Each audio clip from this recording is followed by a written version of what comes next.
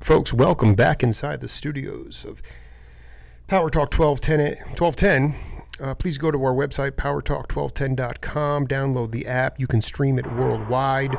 This is hour number 2 of the Jake Feinberg Show. And a few weeks ago, I called the LA Musicians Union and asked for Garnett Brown's number.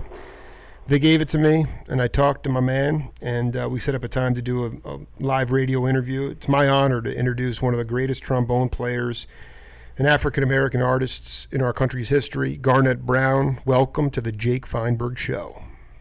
Well, thank you very much. Nice to be.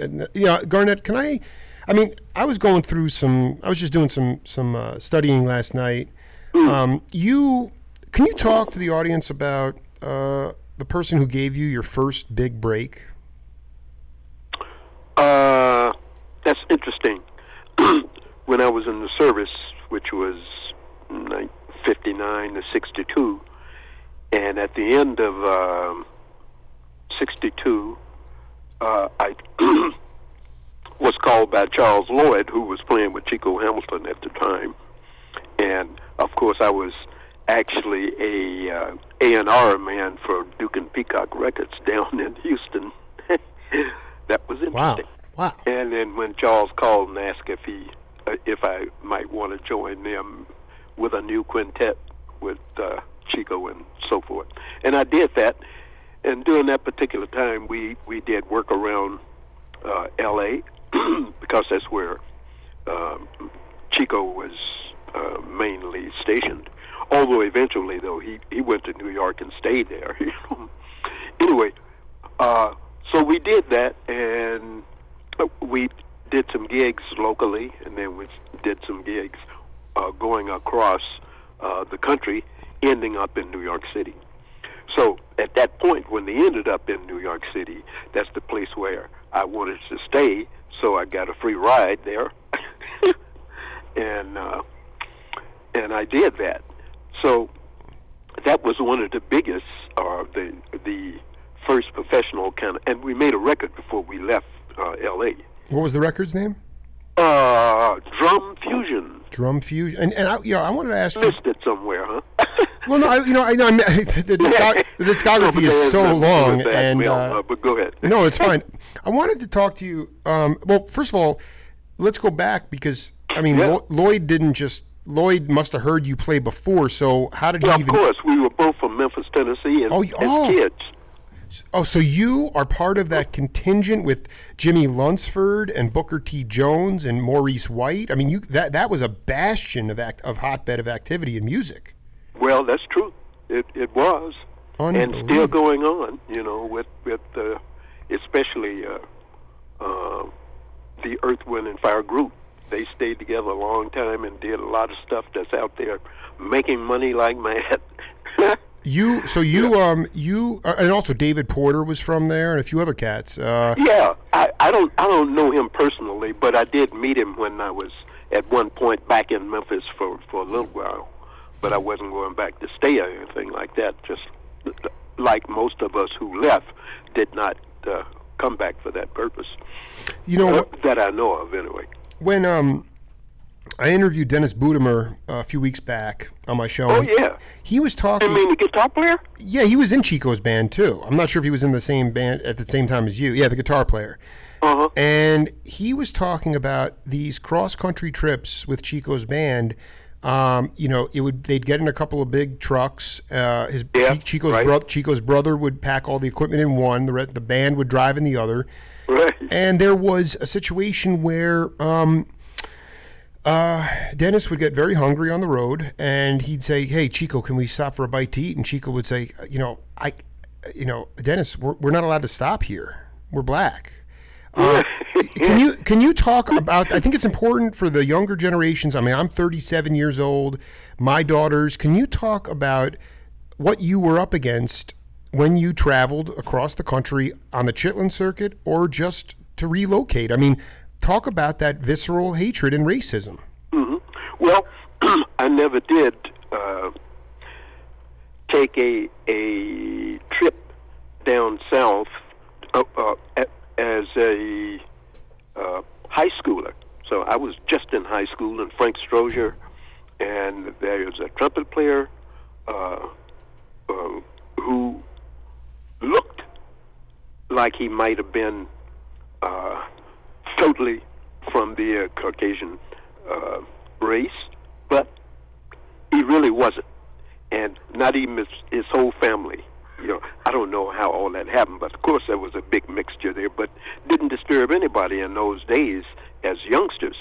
Now, there were times when we had some very trying situations, and we happened to be in driving, and Luther was his name, Luther Steinberg. Well, there's Steinberg, so anyway, Luther wanted to drive, and he did, and we had gotten to a point where he loved to smoke. So he's smoking, and the smoke is swirling around in there, and here comes a cop car. Oh, boy. Yeah. And when he stopped us and pulled us over, there's Chico, and not Chico, but Luther, and there was what's his name? We used to call him Strauss, and he played alto saxophone. Did you know about an alto saxophone player there in Memphis? What was his name? I don't know. That was named Strozier. Frank Strozier. Of course, Frank Strozier. Of course, sure. Yeah, right. Good. Okay. Yeah. Well, of course, they stopped in a hub of places. You know, that's Chicago before going on to New York. But anyway, we sat there and we weren't saying anything. And Luther, I guess he was accustomed to this kind of interaction with the legal officials out there riding in their cars and things, seeing who they could cop next. But anyway, when he talked to me, he said, "What are you doing here with all these boys in there?" And he said, "Look, these boys work for me, and we're just traveling to the next stop." And he said, "Well, look, you got to cool it on that." Well, he didn't say that. He says, "You got to watch that foot of yours." You know, right. They were really zooming around. Pardon me? Yeah, you guys were going fast. Yeah. No, we were just going fast to our next place, you know, to play. So anyway, we did that, but it really had nothing really to do with the jazz and things. It's just a common kind of occurrence that even happened with other people who might have been preachers, or they might have been letter carriers, because then, you know, you could carry the mail. They allowed that to happen. And that was just one of the things, because most of us, we were scared as we could be, really, and to be scared and not say anything was the best situation that was there. So we were listening close to the conversation with the police officer. But anyway, that's one of the things, man. Some of the things were bad, just like when Nat King Cole went down there and people jumped the stage and they had to stop the affairs because there are other people who are saying, we don't do that kind of mixture around here, you know. So I don't know why. No, I mean, this is. I guess my follow up. Yeah, no, it's. Do you feel, from a social conscious point of view, that have we, based on the fact that we're nearing the end of Barack Obama's second term, mm-hmm. How do you feel like have we advanced as a society? Well, I'm not too interested in discussing this about have we advanced, because the next person that you will ask will say yes, and then the next one would probably say no. And if you look and have been keeping up with aspects of the all of the primaries that are coming forth, because all the people who are running for offices are just all over the joint, and they're pulling out the best that they think they can pull out to showcase what their big points are. Now, as far as, like, say, Hillary Clinton, and she's he's running heavily against what's the fellow's It's name? Bernie Sanders, yeah. Yeah. So, and they're kind of similar and don't even know it, So, who knows about all that? And I can't really say, because if you look at things like now, what are the Congress going to say when Obama steps in and gives his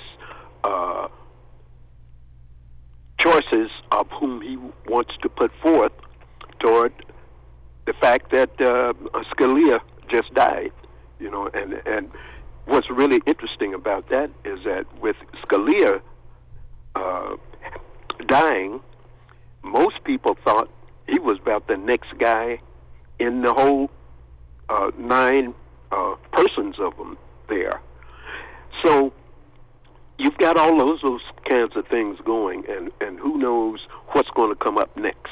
Because if he puts up somebody, all of the Republicans are going to just stop it. It has nothing to do with what is correct, what is good for the country, and all. That there's so many things. I can't believe it, how they could take all of those positions and think that they are moving certain things ahead, and all the Republicans are just doing negative stuff. Stop. No. Right. And I'm trying to figure out, as an African American male, you've been on the earth a lot longer than me. You've played with guys like Chico. I interviewed Charles Lloyd. That guy doesn't screw around. Okay, Mm-hmm. You had Master Higgins, you had Dizzy. Yeah. Okay, you had right. all these dudes that would not tolerate this stuff, and I just don't understand where the leadership is to push back against this. I guess what I'm trying to say is, how come somebody has not come up with the right way to express the fact that this intransigence and lack of doing anything boils down to just full-on cultural bias? Mm-hmm. I don't understand where the voices are. So that's why I don't want to keep going if you don't want to go there. But mm-hmm. It's the cats like you that I want to talk to find out, how it's gotten to the point where it feels like, from a equality point of view, we really haven't grown very much. I mean, the static answer is, well, we have Oprah and you have Barack Obama's the president, so we've made a lot of progress. But boy, I mean, the last 8 years, man, and now as it gets down to the, when they're just blatantly just trying to find the side that they're going to be on so that they can just disagree, that to me is cynical. Have you seen, was there a period of time that you felt this, or how did you deal with that kind of stuff when you were younger, especially because... Oh, yeah, back in high school and grammar school, all the way up through high school. Mm-hmm. We knew about that. My mother and father taught me to move around with good sense, and you don't talk back to people, especially the authorities. And when she says like authorities, she's talking about policemen every time you see them. But the odd thing about it, which I have remembered for a long time, that where we live, we had a fence and a gate, and we would, at our house, and we'd be sitting there late at night sometimes. This is summertime. The police would come by and say, "How you guys doing over there?" Well, what are you doing? Anything? He said, "No, we just having a long, fun conversation." He said, "Well, go right ahead. Just don't stay up too late." Right. That's what they lay on us, and that was sensible. That wasn't anything wrong with that. Because there were no black cops at the time. But even if they had been, they probably would have acted similarly. The way I see it, and the totality of this particular stream of thought that we're talking about. But I don't personally get angry about any of that, really. Mm-hmm. What I'm angry about is how it has grown totally out of whack when all of these cops are choking guys, big guy, big 350 pounds, and they kill him right there in front of everybody. That's the worst of all of them that I've seen. Another cop gets up in Cleveland, jumps out of his car because somebody had called up and says there's a person in the park that has a gun and he's pointing it at people. And then he goes on to say, I don't know how old he is. He looks like a youngster. So what does the cop do when they drive up fast, zinging up, pulls and he's got his gun out already. Bang! Shoots the guy twice. I think the little kid.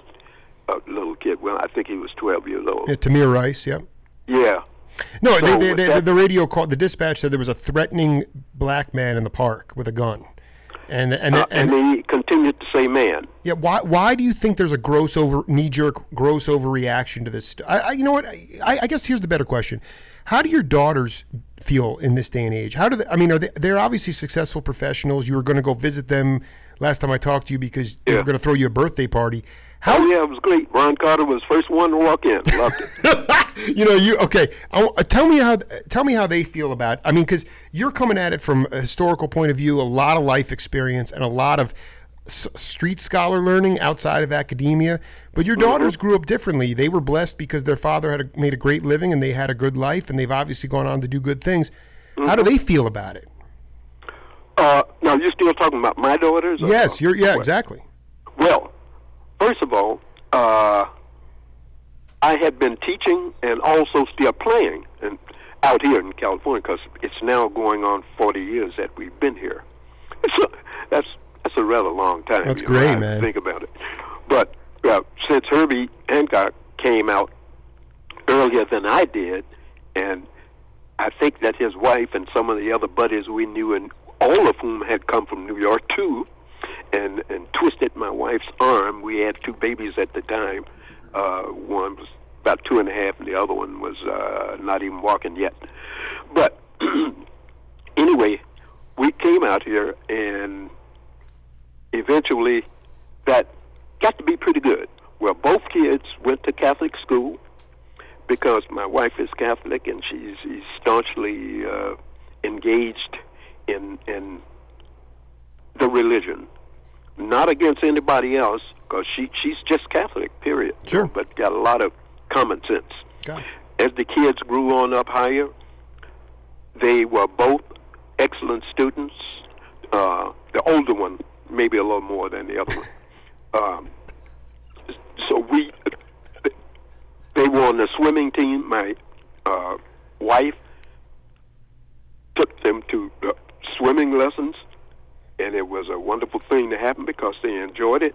They enjoyed it in the summertime when school was out because there were parks who went around certain communities and have competitions and things. As a matter of fact, in 1980, was it 84, that the Olympics was Summer Olympics were out here in LA. I forget now exactly the date, but both my daughters swam in the Olympic tryout. Not trials. They just win or lose on those little things like that. But they were very given wonderful little, how would you say, rewards for doing what they did. And when they went to high school, they did the same thing. Both were on the swimming teams, and the older one was also on the basketball team. So all of those things with athleticism happening and all of that, and getting close to time for one to graduate, and 2 years behind her was the other one. So we talked about that for the longest, and we let her, the older one, put in what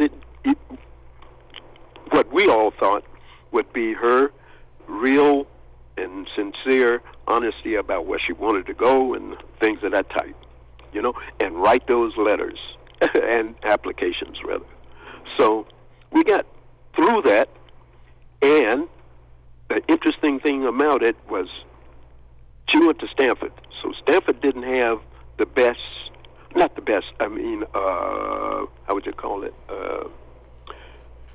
It was the last application that was put in the mail in Little Rock, Arkansas, because that's where we were at the time. Wow. Because my sister and my mother was in Memphis, and my sister had 4 boys, and that was quite something. Yeah, I can imagine. They taught them how to drive, my sister's boys. So anyway, with all those things going on, they were just having a wonderful time. So we finally got that application off, and believe it or not, she got a letter that invited her to come to Stanford. and it was wonderful. But she still wasn't knocked out. But when she went there, she was completely thrilled by it all, but had sense enough to understand that first things first. Keep up those grades. She kept her grades up 4 straight years and got 4 straight, how would you call those things? 4 straight. Like honor roll? Well, yeah. Well, I don't know if they really had what they call an honor roll. They could have, as a matter of fact. I don't really don't remember. But those scholarships come in. If you keep the grades where they should be, you'll receive Pell Grants every year. And that's what happened with her. And the other one, when she went to Michigan as an outsider, she got a stipend for that. And then they all three, both of them worked related to the school. Because the first one that went to Michigan, Miranda, the first one named Ariana, sorry, I should have said something before that. But anyway, Miranda's first year, she was awarded a work-study program. And so, okay, we're going to give you this so you can make some money and maybe take a little lightweight off of something like that. And it was great. And guess where they put her? In the law school. Wow. And when I went there after she had gone, because I was in New York at the time, so I just happened to be there because 2 big things were going on. And that was the first, concert that was being put on. Well, not the first concert. I think it was the second, because they had already chosen someone else to make the music by George Wein and his Carnegie Hall Jazz Band. Sure. Don't know if you remember that band or not. You need to talk to John Faddis about that. I will. No, I will, absolutely. A lot of stuff that you'd enjoy, because first of all, John played in that band, the band we're talking about.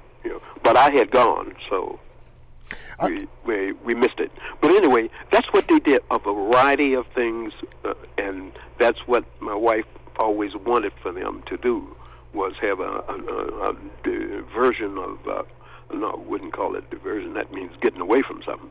Anyway, so... No, I mean, Garnett, I really, to me, this is a fascinating topic. They kept their nose to the grindstone. They did what they were supposed to do. They stayed out of trouble with the law. They did good grades, and they became good professionals. And it's a testament to you guys as parents. I want to read you a quote from a buddy of yours. I want to see if you know who it is. Okay. And then comment on it. Okay. It says, when the band formed in 1969, I had just moved to New York. I was playing with Nancy Wilson, and I had just come back from the Copa. Herbie, Hancock, had just formed his band, and they were opening at the Village Vanguard. The band is Joe Henderson, Johnny Coles, Garnett Brown, Pete LaRocca, and Ron Carter. The trio I was in was with Nancy and Mickey Roker. We played our first set at the Copa and then ran over to see Herbie's new band. This is a good story. Ron Carter hadn't gotten there yet, so Herbie asked me to fill in for Ron till he got there. Yeah. The reason was Ron was doing a Broadway show. Herbie knew they couldn't start on that he couldn't be there on time. Pete LaRocca, this is the greatest part, Pete LaRocca didn't show up at all. I played and Mickey Roker played the first set for Herbie. The next day, Ron asked me to fill in for him in the first set again because he was going to be late all week. And it turns out that Mickey would also come and play with me because LaRocca was always late for the first set. Because he was one of the drummers that was playing in the show? No. This is it. When Pete finally came in, Herbie said to him, Pete, why don't you come here on time? The set starts at 9:30. Pete said, I don't feel like playing till 10:30. Oh, man. Can you talk about late LaRocca? Like, what the heck was happening with late LaRocca, man? Anyway, that's Buster Williams talking. That was him. That was the interview I did with him. Well, that sounds great, man. I'm sure that I think that in that situation with the bass player that you said came in, Buster Williams, yeah. I would imagine that I think they were so secure in the way they wanted to handle things themselves personally. I don't think it had anything to do with anybody. It's just, except that of the ones we've spoken of who had come late on various things, it would put the pressure on Herbie to feed that gap on a particular night, on a particular concert or whatever. But I know that Herbie loved Pete. Pete was really outstanding. I mean, same thing. Miles loved him, and also Train loved him. I know. He was a great drummer, man, and musician, period. So, whatever all of that was, I guess only you and I are talking about that. Well, I just find it funny that he was like, no, I just don't feel like playing till 10:30. You know. that's really, I had never heard that one, man. But so that was with Buster. I wanted to ask you, going back to the again, I'm a non-musician, but I've interviewed Bobby Hutcherson, I've interviewed Charles Lloyd. Those cats were in Southern California. Around the time you joined Chico. Yeah. The best I could get out of Bobby was that they were experimenting off the traditional blues, the 1-4-5 blues scale. They were trying new things. They were stretching it out. I was hoping you could talk about, in your mind, the language of jazz, why it was so vibrant and how it grew so heavily when you really first, in the 60s and into the early 70s. How do you account for the language growing? Because there was a period of time when jazz was fused with blues. I mean, you couldn't get away from it. The two were interconnected.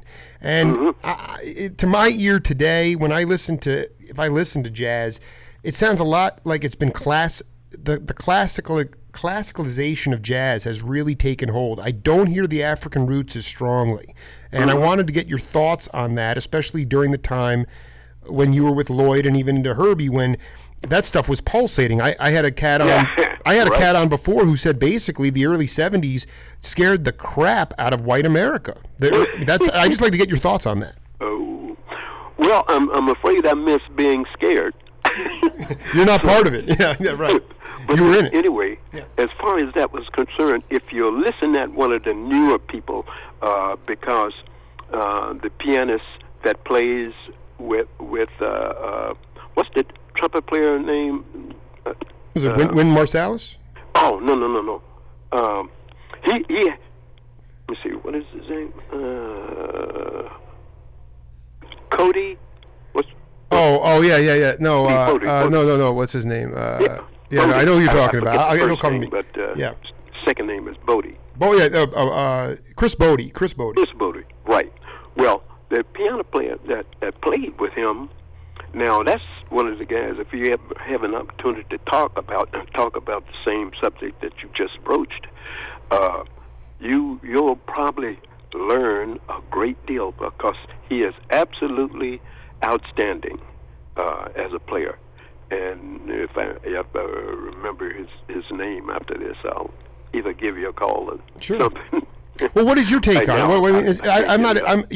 I'm talking to Garnett Brown. I want to know your feelings on it, because to me everything was scintillating. You look at all the guys that were running the shows, whether it was at Impulse or you had Gary Bartz playing on Buddy Guy records. You had, this is setting aside the LA studio scene, and for those that don't know, Garnett Brown was the A1 session player, probably a second tier wrecking crew kind of cat. But tell me about that period when, we lost Bobby Kennedy, Coltrane, Martin Luther King. As far as I'm concerned, you were with Herbie at that time. Can you talk about how if you channeled some of that hurt and pain and anger into your music? Since I wasn't really composing anything, what I did was utilize what as a base with Herbie's music, because he was the composer. He wasn't looking for any of us to do a lot of writing, because hell, he could do, if he just wanted to do a solid situation and feel secure about it, he would do it all, because he's really just that good. Yeah. And what I thought was very interesting, since you brought up the death of Martin Luther King, but then again that was John Kennedy. Yeah, Kennedy. Yeah. Before that, and then, Bobby, his brother. So all of that stuff was going on, and still nobody could stop that craziness, because it would have been easier to do so if they had some other big guys, like those big bodyguards that they had. It just, how did they let a little guy get in there and kill somebody like that? So you don't know. We asked the same thing about Kennedy being shot from that hotel straight down to the car, including the I think he was the governor of Texas, because I think they were riding together in the same car. Anyway, that these are thoughts I haven't thought about in a while. That's fine. So anyway, with all of those things happening, there are musicians and artists in general sense that were there to create what at least they feel through the music, instead of going nutty outside, and making a mess of things, which was unnecessary. I can't say if there was anybody who actually had that as a motive, but right. Certainly having seen the situation as it had developed, it was time for him to speak up, or her, or whomever. So I think that's one of the things that happened, and maybe if some of the classical idioms partially, or I won't say in whole, because that really wasn't the case, and I think what we're talking about is just the amalgamation of the two in creating one whole that sustains itself, and others can pick out, that's a classical element being interjected here, and all of that, so I really don't... well, you're starting to... No, Garnett, you're starting to cook now, man. Keep going, man. You're starting to cook. So... now, here's the thing. What I noticed specifically is that by 75 on, and this is a bit of a generalization, but truthfully, all African percussion was always, if you looked at any Oliver Nelson album, any Leon Thomas album, now, those guys were playing, Rahsaan Roland Kirk, Dizzy Gillespie. There was Afro-Cuban music, the percussion was there was all sorts of indigenous instruments, and that was all on record. Yeah. And all of a sudden, and the bottom end bass was deep and very much it was thick, and it was pulsating, and it was blues based. And now I don't see any African percussion anymore. That's what I'm trying to get at. Yeah. Is the strip? I'm not saying it was a conscious thing, but I guess I look back on it and I say, I heard a story one time from Carl Burnett, the great drummer. He said that he was with Freddie Hubbard, and they were playing a double bill with the Crusaders. And Freddie was one of these guys that would let it spill out in the street. But he was a pretty out there cat, and he was. And to me, this is when I will know that we're heading in the right direction as a society. Is that what he did at this concert was the band was playing, and Freddie was really ticked off that the audience in his mind was not engaged. He stopped the concert. He started berating the audience and basically cursing. Well, I can't agree with him having done that, because he's done it many times now. Well, of course he's gone now. So I guess here's my point: is that it was the mentality. It seems to, and correct me if I'm wrong, but with these cats, it could have been Miles turning his back on the audience. That gets all the press. Lee Morgan, these guys. To me, it was this was constant creation. They were saying, I dig what I'm doing, and I'm going to play it for you, and you can decide whether you dig it or not. But I'm not here to please you. I'm here to play. I'm here to get off. Is that you?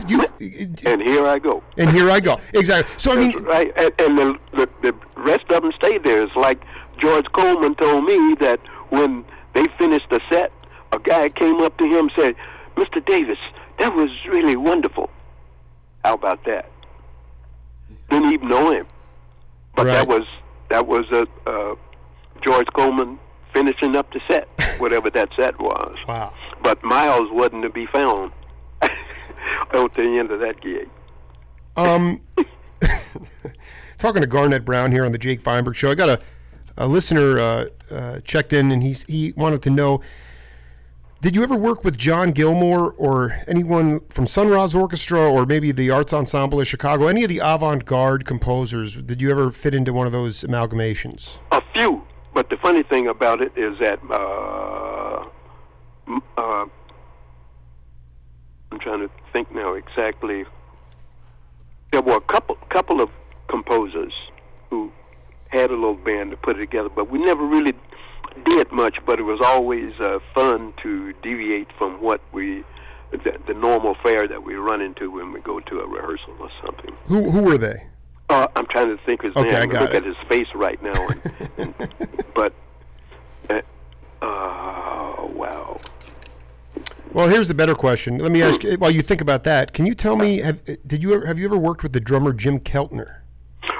Jim Keltner, yeah. As a matter of fact, Jim Keltner was out here before I went to California.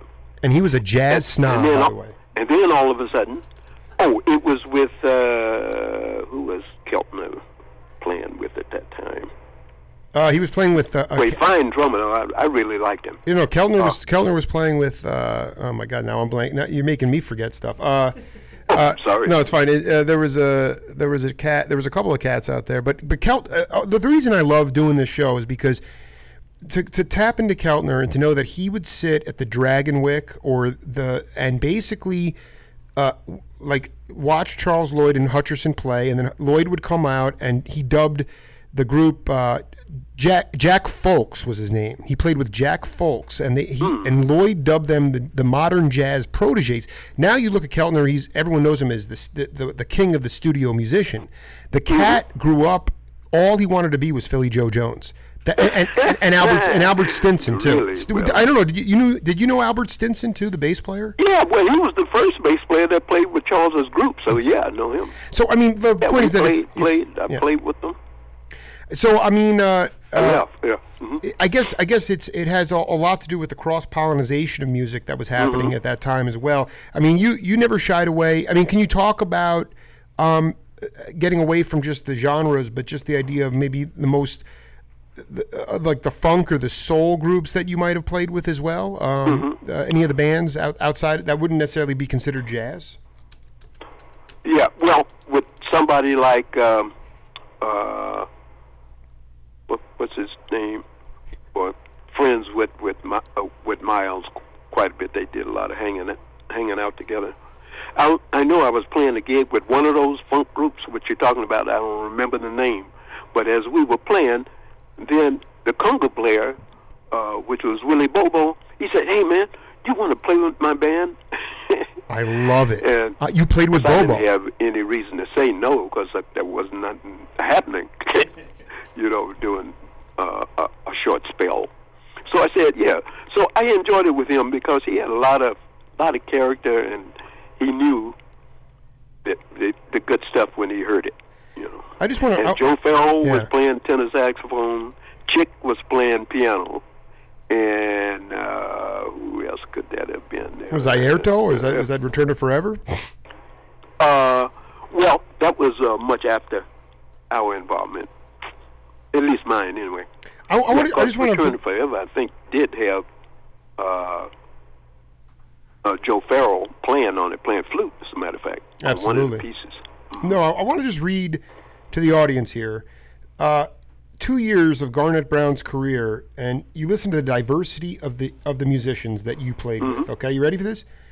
The aforementioned Freddie Hubbard, Diodato, The Free Design, Hubert Laws, Bill Evans and the George Russell Orchestra, Howard Tate, Hermeto, B.B. King, King Curtis, David Clayton Thomas, Charles Erlin, Randy Weston, Roy Ayers, Joe Chambers, Delbert McClinton, McCoy Tyner, John Lucien, Selden Powell, Louis Bonfa, Ramatom, Dakota Staten, Sebesky, Rusty Bryant, Donnie Hathaway. This is just through 73. Yeah. I mean, I hadn't left New York yet. Yeah. How, for younger cats out there who don't have the opportunity to play live 6-7 nights a week, 3 weeks in a row like you did, okay? So they really can't get comfortable with their own individual sound on the bandstand. Mm-hmm. What would be your advice to cats that are just looking to play music? It's either good or bad. I come from the Duke Ellington School. I'm not into genres. It's crippled music. Can you talk? What would be your advice? Because, I mean, your elasticity, your ability to play in all these different environments, it didn't just happen magically, and you may not have been conscious of it at the time, but what tips do you have for younger cats that just want to stretch out and play music? Mm-hmm. Well, if they feel that they are prepared enough to just stretch out and play music, because as you articulated that, or he first, I guess, that's a situation that involves whether or not when you come up on something, is this going to help you step another foot to the left or right or center with the music? I really don't know what that person is totally engaged with, but I will say this, that in New York, in those years when I was there, which was 13 years, I mean, we would be going to record dates and jingles and stuff for the longest, until the Salem cigarette commercials got axed. Right. They got rid of smoke, Right. Which was fine, It took me a while to get rid of smoke myself. Well, actually, cigarette companies were huge sponsors of Jazz Fest, the Cool Jazz Festival. I mean, I went to visit the.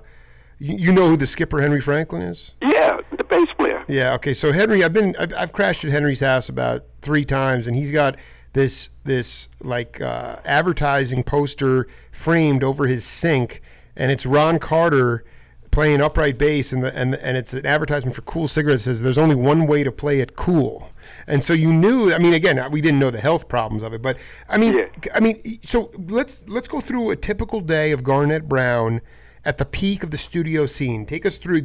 Were there times when you would go in and not see the sun and come out and the sun was already down? Yeah, that's right. Those things would happen like that because they get started early. Just as a quick thing about that, Mel, we did early morning sessions, and I think 2 of them that I know for sure were done at about 7 o'clock in the morning. But, well, that was almost like just now getting home and starting up and go back to work again. But, right, because you'd play, yeah. So did you?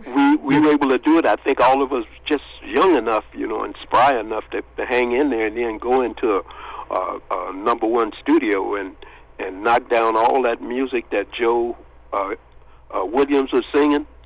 Terrific arrangements and things. I don't know if you heard that album or anything, but you probably should get it. I need to. Which album? I mean, there's a ton of Joe Williams out there. Which one are you talking about? Yeah, right. So good question. I think it's Joe Williams meets Thad Jones and Mel Lewis. Oh, I can't wait. And so the Garnett, Garnett, sure, yeah. Dude, the right. Delbert McClinton album you were on, you rocked that album out. I love that album so much, and the fact that they would take cats. I mean, so you, did you play a lot of in New York? This is curious because I've done a lot of work on the Fillmore District in San Francisco, and you had everybody from Ed Kelly, Richard Groove Holmes. These organ trios would play from 2 to 6 in the morning. And I'm wondering about those dawn sessions in New York, because that's, if I'm understanding you correctly, you'd play those dawn sessions, you'd finish up at 6, and then you'd be in the studio at 7. Mm-hmm. Is that right? Mm-hmm. So did you have, can you talk about what? In most cases, like with the studio guys who did the networks, who were working with the network orchestras, right? Which they had 3 big ones, and then later on came the other guy from England that had also a smaller band. So there was 4 bands out there. So I mean, in that aspect of entertainment, which was good and legitimate, and everything was okay, and nobody's getting cheated or anything about anything. So anyway, when um, Ernie Royal, people like him, Jerome Richardson, Mm-hmm. Thad, who was working at, I think he was ABC or NBC, I really forget. Not terribly important, but it didn't stop Thad from going on about his business, which was really high-level business, even as the days went by and he had to go to work every day. So, but anyway, a lot of us became a bit involved because he would ask one or two of us to copy a particular chart and all that, so everything would be ready, on the date when it came about. We knew when it came about, so if you felt that you were really under the, I would just say, under a heavy load, it didn't matter much because you knew that and you knew what you had to do to finish up with the music, get it there with it under your arm like anybody else, and pull out your instrument and get ready to record. So we did that stuff with Joe Williams, and did another one similar to that with Brown. What's her name? Ruth Brown. Ruth Brown. Yeah. Fine Brown Frame, Yeah, 1969. She'd say, put that stuff out there, and we all just jump right in it. Garnett, And some of those things are really lovely, solos, and it was just perfect. Yeah, a lot of the stuff, it's funny, when I listen to a lot of you're kind of, you play that Muhammad Ali, very well, that sort of, rope-a-dope. You don't, if somebody, like I listen to Fat Albert Rotunda and I'm waiting for Garnett Brown, you come out strong in the beginning, you're playing the verses, and then ultimately it's Johnny Coles or Joe Henderson that gets, were you somebody that just tried to fit in? You didn't crave the spotlight? No. I just didn't think that was appropriate at all. Now there are some people who would maybe do that and not show it. I don't know who any of those people are, and some would show it. Me not being in that particular setting, because I don't think people like the Joe Henderson and Buster Williams and drummer at that time was the big hot blues drummer in New York for years, and he's still back there. Was it Tootie Heath? I'm trying to think of his name. It was Albert Heath? No. But he was on the same date. So there actually were two drummers on that date. So Herbie knew exactly what he was doing. When certain tunes came up, boom, he'd point to whichever drummer he wanted on there. Wow.